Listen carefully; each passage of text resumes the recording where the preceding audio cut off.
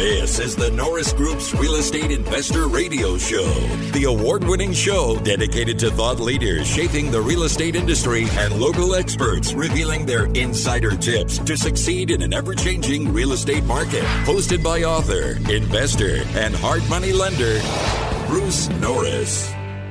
Thank you for joining us. My name is Bruce Norris. Today our special guest is Tony Alvarez.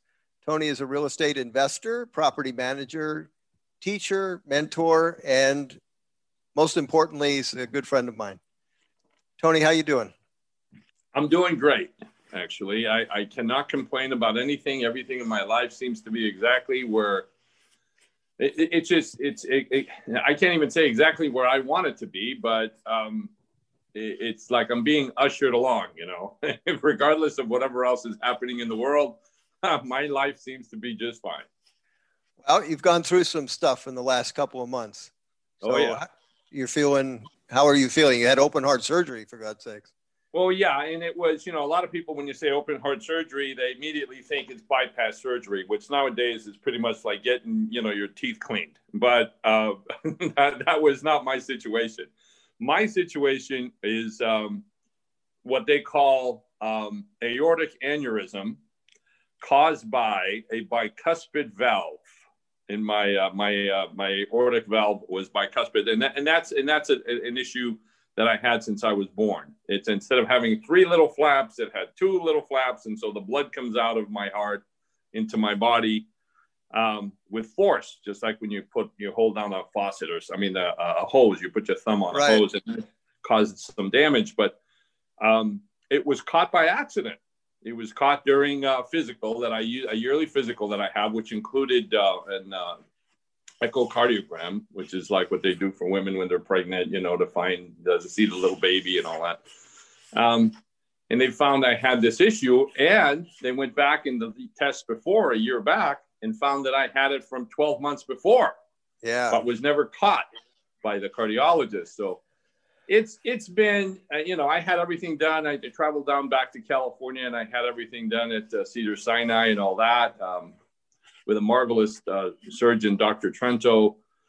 And so far, so good. It's a series of thresholds that I have to go through. If you pass the surgery, and then you get the first 30 days in the first year, and then 5 years. But with the exception of some limitations that I had initially, and I still have some, which are just, due to the surgery itself, because it's pretty serious stuff. Yeah. I mean, if I explain the surgery to you, when I try not to think about it, I try not to think about it too much, because the procedure I have actually has a name. It's called the Bentall procedure, Bentall. And you go online and you just Google Bentall procedure, and there's a nice little graphic of what it was, with color and everything, and like a little animated thing. And it shows you had the one that they purposely stopped your heart, right? Well, yeah, they do that. Yeah, they stopped my heart for, it was almost like between 4 and 5 hours, and they get you hooked up to a heart and lung machine. And I think that's also typical of when they do some more serious surgeries. And it affects you, they tell you you're going to have some emotional ups and downs, and that's a side effect of having this type of surgery for many reasons, but also because your blood is going through this machine, which apparently can cause some damage to the platelets, temporary. And so when it goes through your brain and stuff like that, you end up having some weird, little things. I was watching myself, and it was quite an interesting process. Yeah, but I'm on the mend. Oh my God! Well, I'm glad you're 4 to 5 inches of my aorta were actually, cut at both places, and they put a piece of Dacron. And this is a funny thing. Okay, I'm reading up, I'm studying, because I can't help myself. I have to analyze everything, right? So I'm studying up on how they came up with this idea. A surgeon came up with this years ago, when he was sitting in his living room, looking at his living room, frustrated because he couldn't figure out a way to help his patients that had this issue. And he looks up and he sees his wife's curtain rod, and he looks at the curtains, and he gets up there, tears the curtain down, and decides that there's a piece of, it's Dacron. It's just a piece of the And he decides, he gets the idea from the curtain thing, the sleeve, that this is exactly what they need to do. And so he got the idea from looking at his wife's curtain. So I basically have a curtain thing in my cart somewhere working, and it's doing a great job.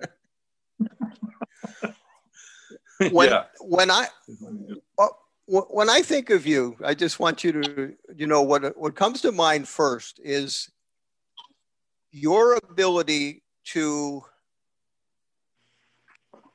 garner people's support and love. I've seen you do that, when you deal with REO agents. That's a very competitive environment. I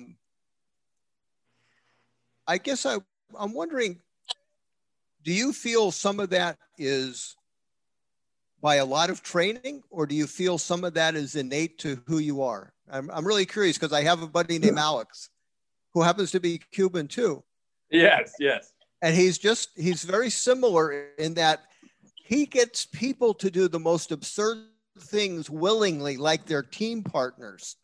And it's hilarious to watch him operate, but it's not really like it's not even a game to him. It's almost an expectation that he has that of course they'll help. So I just wondered what was your perspective on that, because you get people to do things.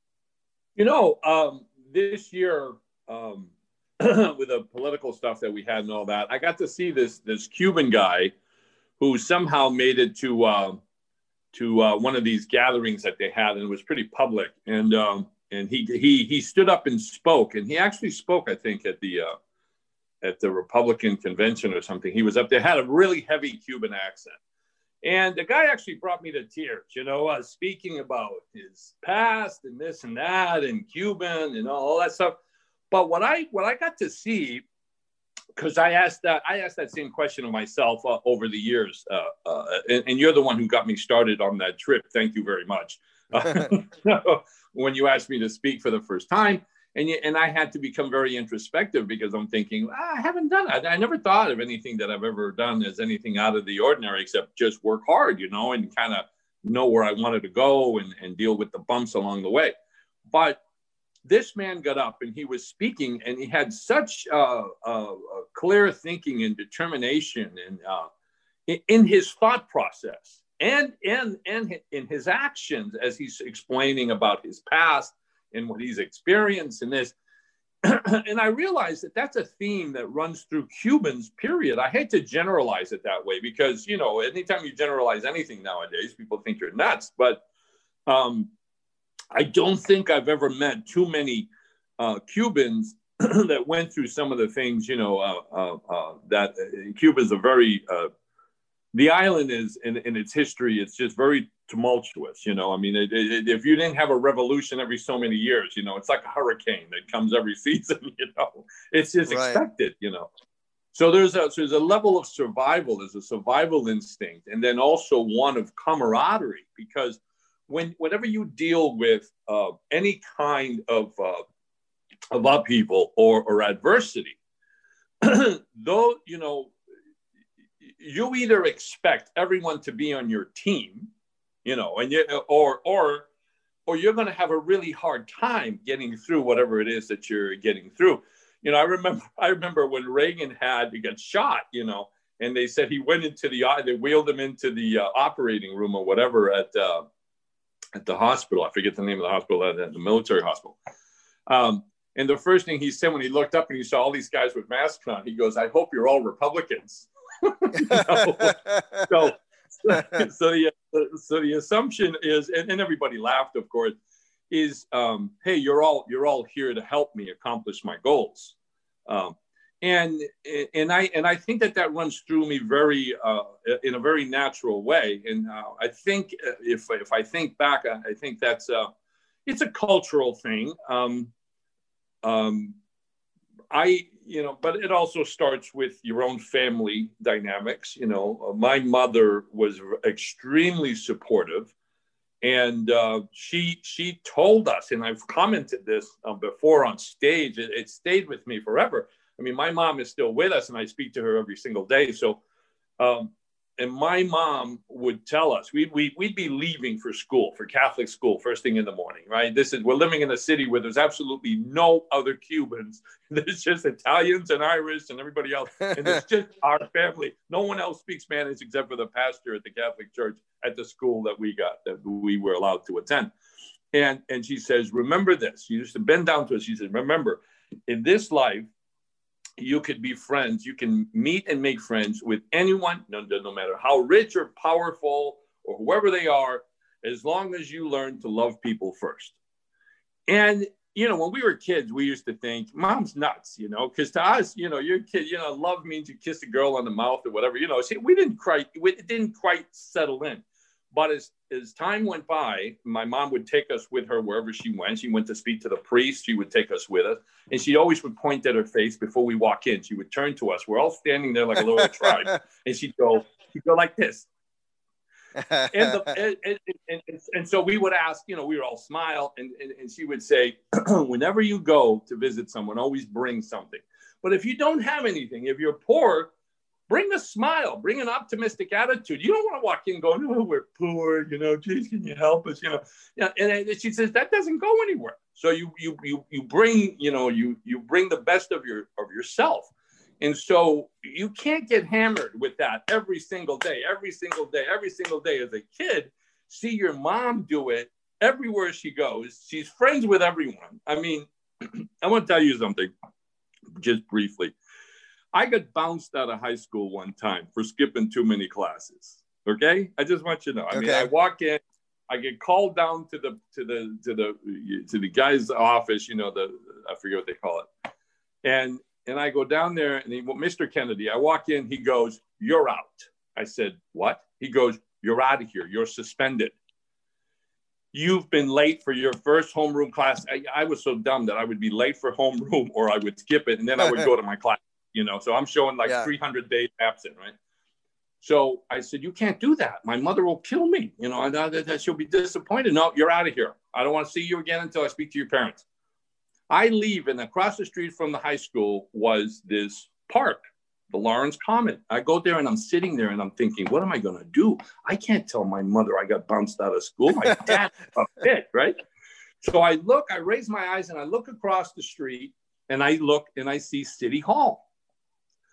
Well, I said, that's it.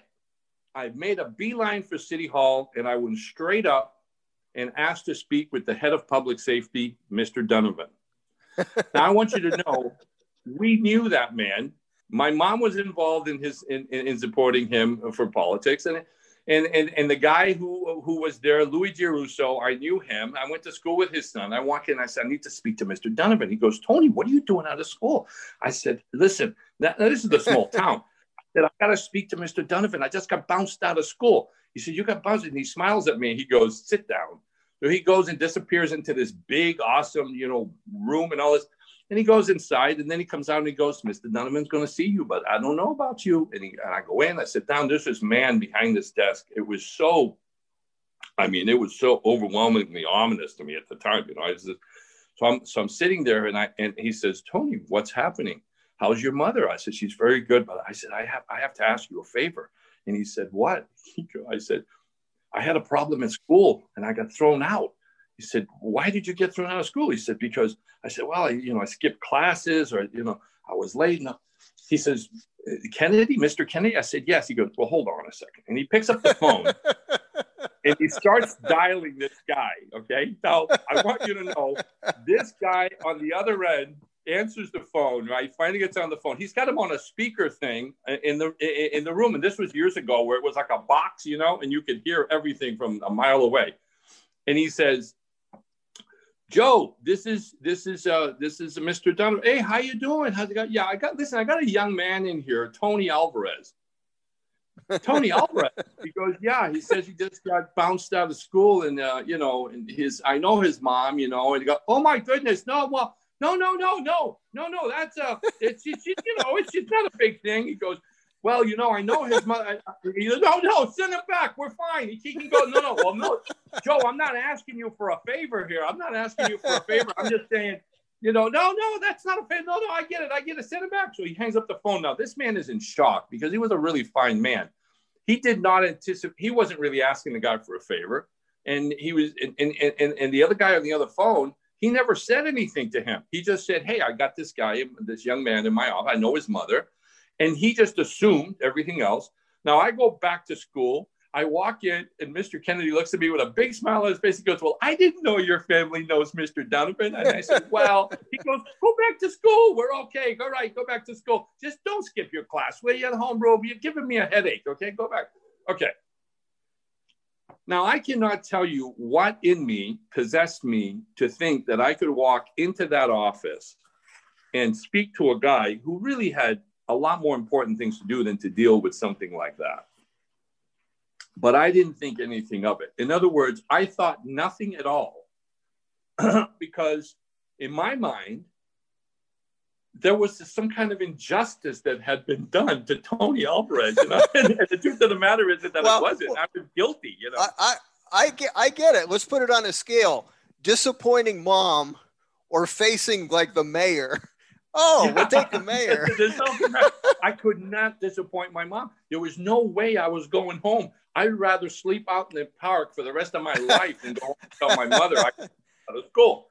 So that, in all honesty, that's run through my life. Just like when I came up to Oregon, and you had discussed at one of your seminars about checking out doing new construction and stuff like that. Well, I really didn't have a lot of experience doing any of that, and you mentioned Florida and Oregon as two states that at the time had net migrations, positive net migration. And so I thought, wow, I've been coming to Oregon for 20 some odd years, and I never thought of really investing in real estate up here except my own home. It was like my retreat. It's a place I, get away to get away from real estate and all that kind of stuff.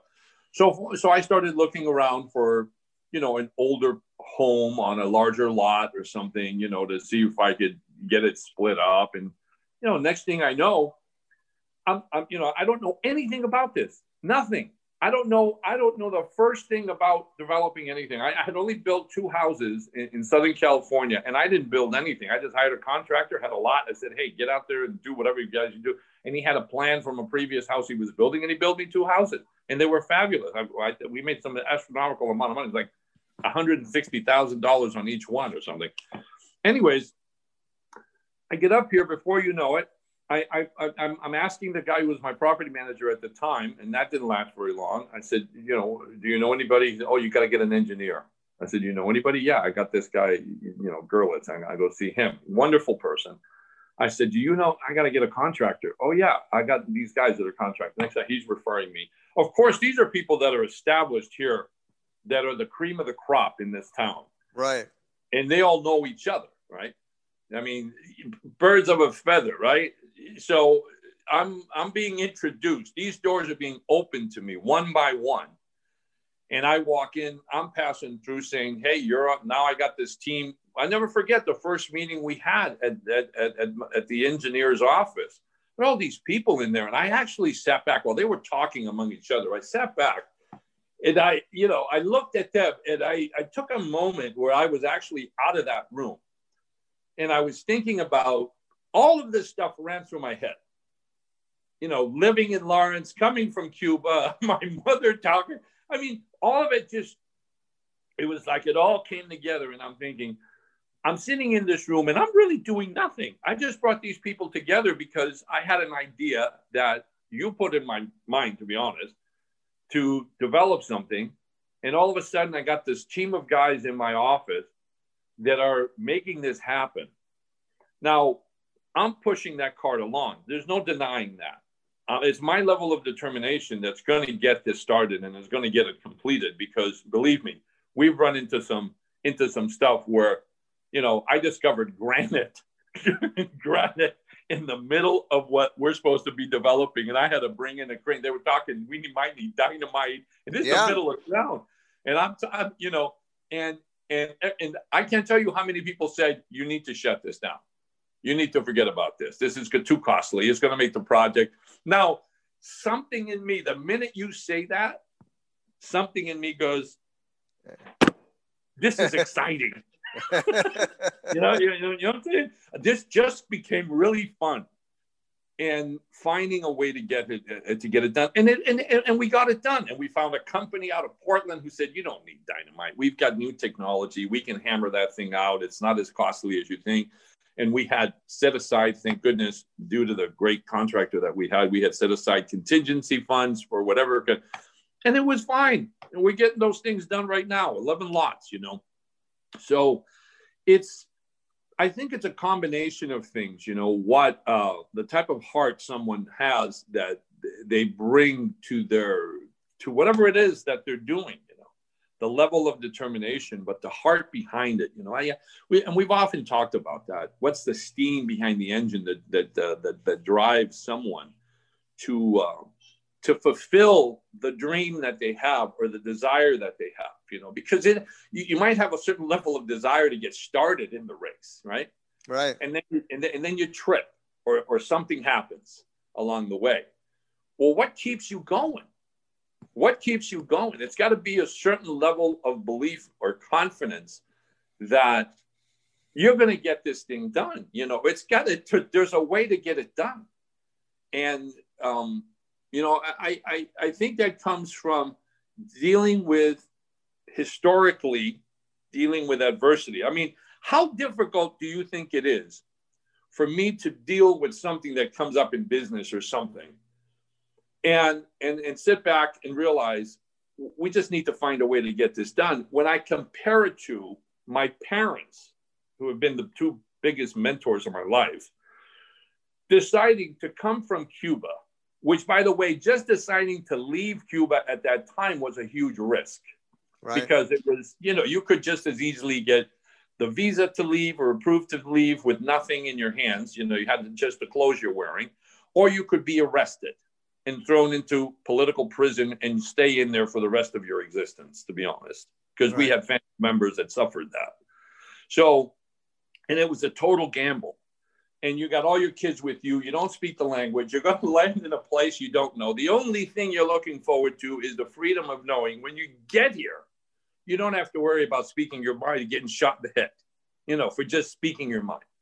So, and that's why a lot of, you'll see films of people that come to this country that the minute they land here, the first thing they do is kiss the ground. So, you come through all of these things, right? And now you're looking at granite in the middle of it. Whenever I've confronted something that at the moment may seem like it's insurmountable or whatever, I go back. I usually go home and I end up thinking of my parents and I end up reminding myself where I came from. And all of a sudden it's like it puts it right into place. Have you ever had I used to have a card for just like that, what you're saying, where those instances where you were successful when there was no way that you were supposed to be. And the power of somebody in your life is really important. I'll tell you just a story. I had to take a fireman's test. Now, I come from a family of very skilled athletes. My dad was a very skilled athlete. My brother was a world-class black belt in karate.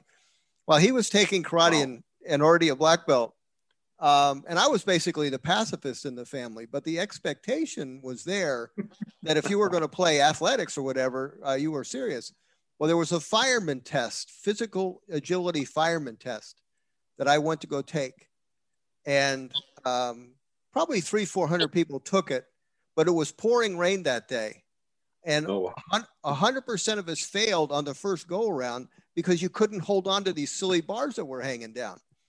Well, one guy decided to hold on to both bars with two hands, the bar with two hands, and then go to the next one. And by the way, I didn't leave after I failed because I couldn't go home. Same reason. I couldn't walk up to my brother and say, I failed the physical agility test. It wasn't a sentence that could be uttered at my house. And so I literally sat against the fence looking at that obstacle for the 2 or 3 hours before I could retake it. And I did it. And when I came home, he says, so how'd it go? And there were 400 people took it, 25 passed it. And he says, you were one of them, right? It was like, yes. Yeah, that's expected. Exactly. It was, but I wish I could have said a sentence like to embellish the outcome, but the outcome for him was, of course. Yeah. And Yeah. It's an afterthought. You have to pass that thing. That's right. Well, that's why you went across the street rather than to face your mom. The expectation level was, there's no worse trip than going to see mom. I've got to go solve it some other way. That's cool. I like that. Well, I don't know if you. So, I think. I don't know if you. No, go ahead. If you don't have that embedded, it seems like it's possible to garner it. You know, you'd really have to concentrate and say, okay, I've got these instances in my life where I really did something that was unusual and difficult, and I'm going to make sure I remember that about me. And here's another one, you know, like here's another one. Okay, I'll look at this. And I want to just inject something in here, because I want to make sure that I'm clear about what I'm explaining, because sometimes I get so hyper focused in my mind, and I see things in very vivid pictures in my mind, in my imagination.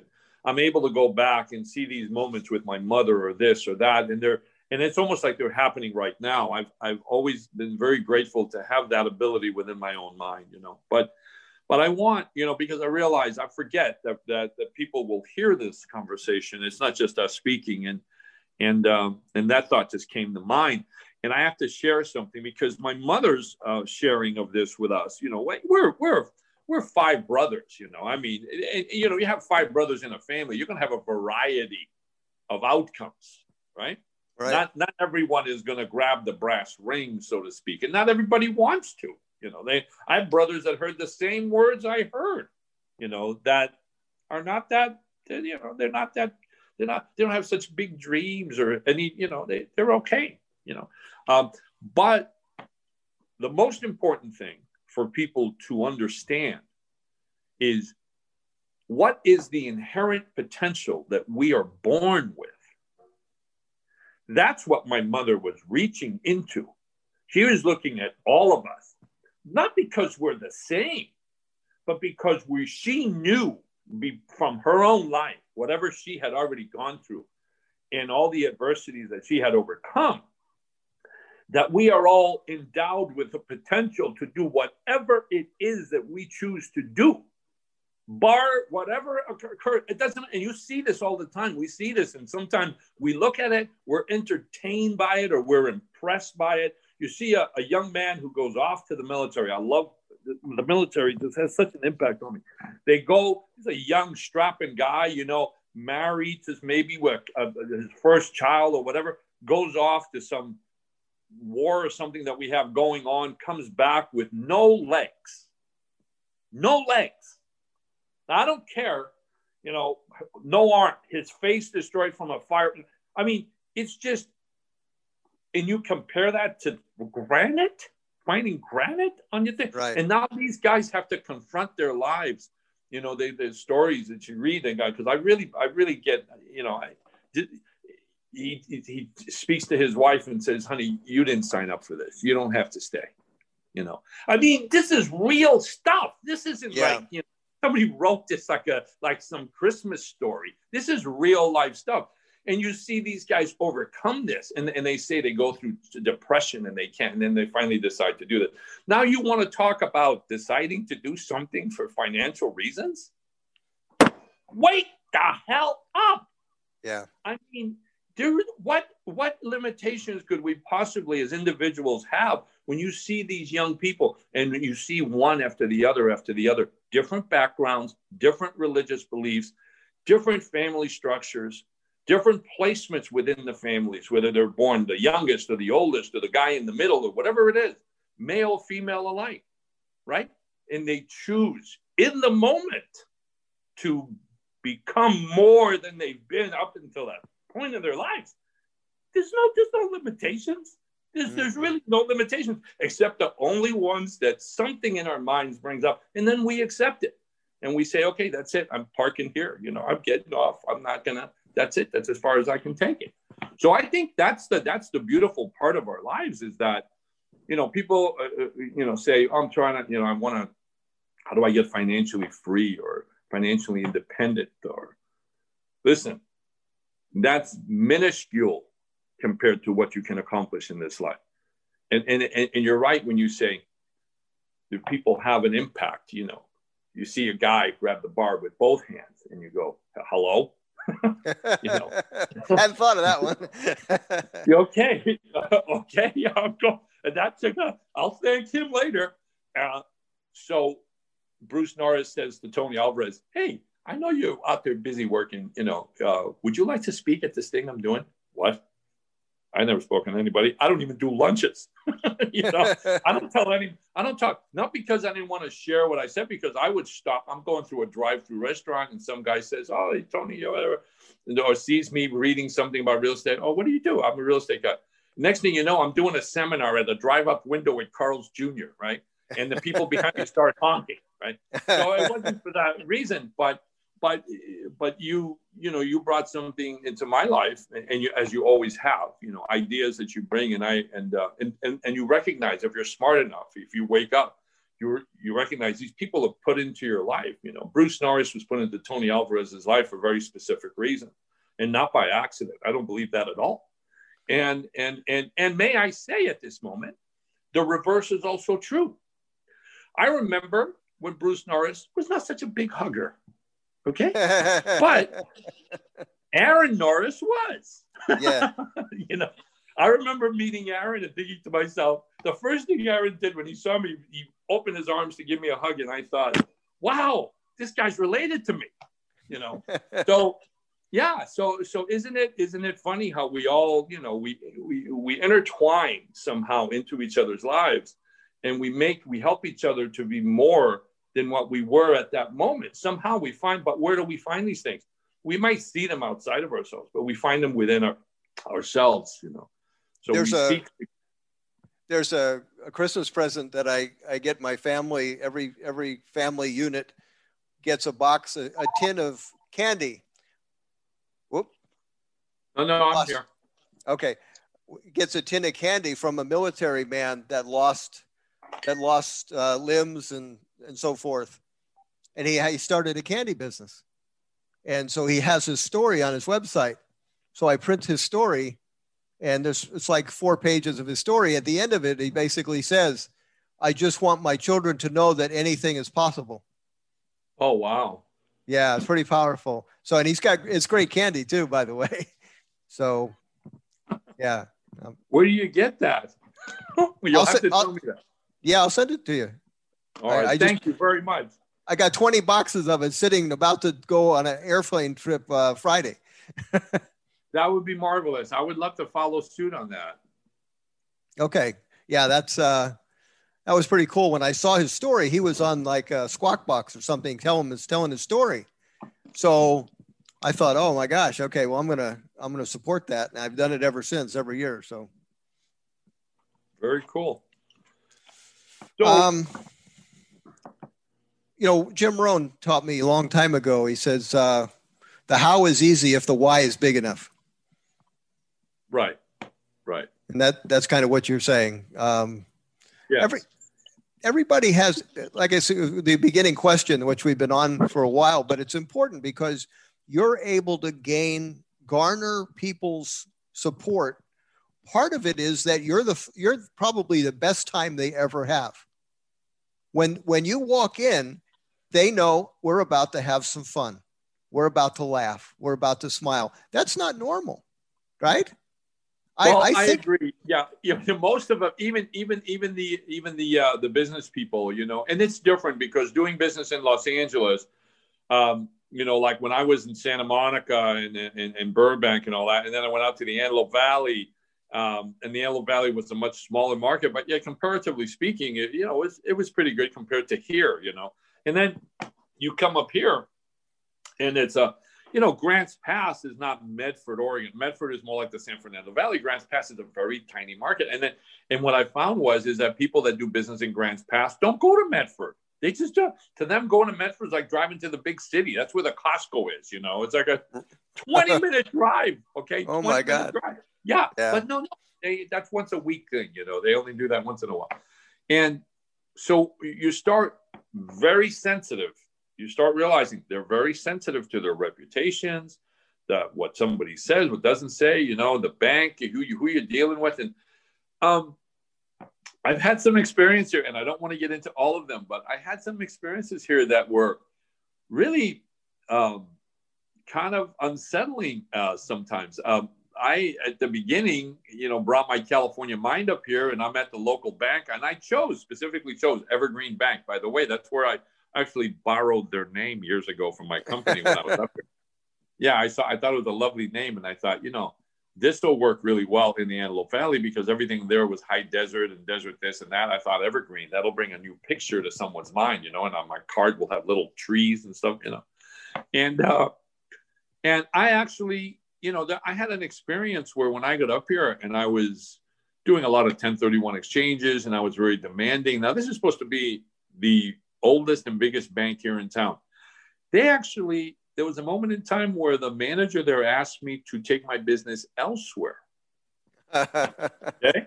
Now, to Tony Alvarez, the person who sees himself as the loving, hugging, friend of everyone, relationship making guy, that was a shock to the system of monumental proportions.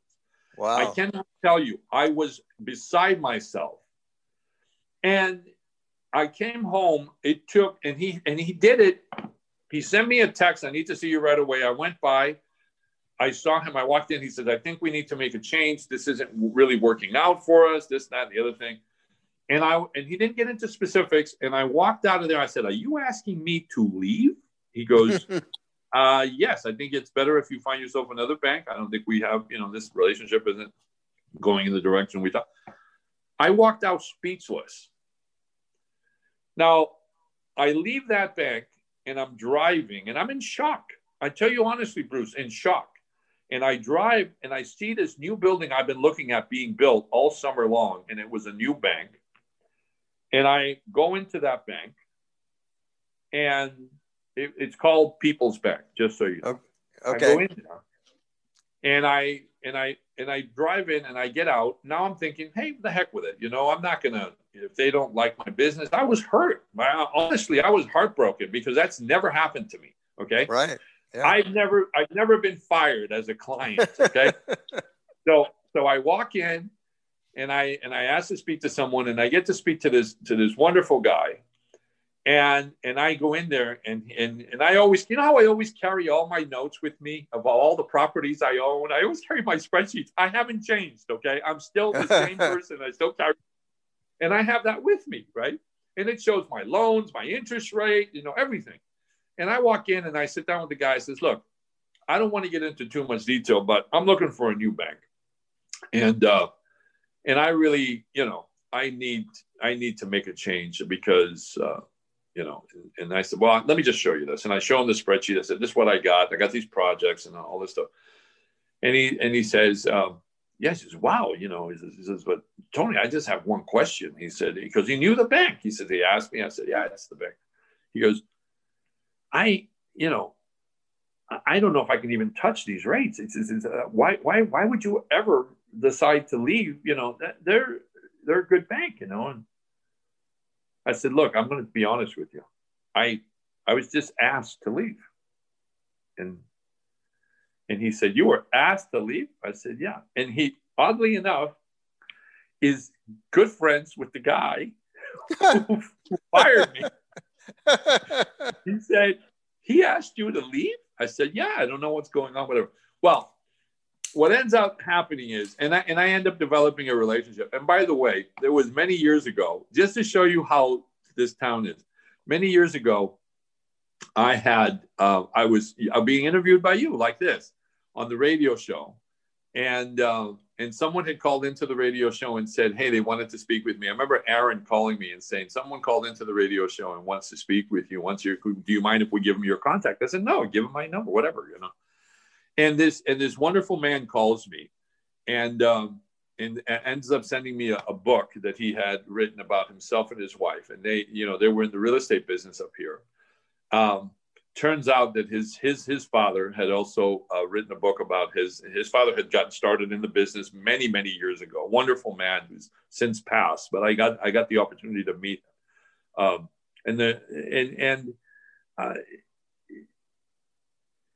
make a long story short, I get a call after I meet that guy at the bank and all that. I get a call from that same guy, okay, who calls me one day and says, hey, leaves me a message, says, I heard you went by and visited with so-and-so at the bank, and we'd like you to come back.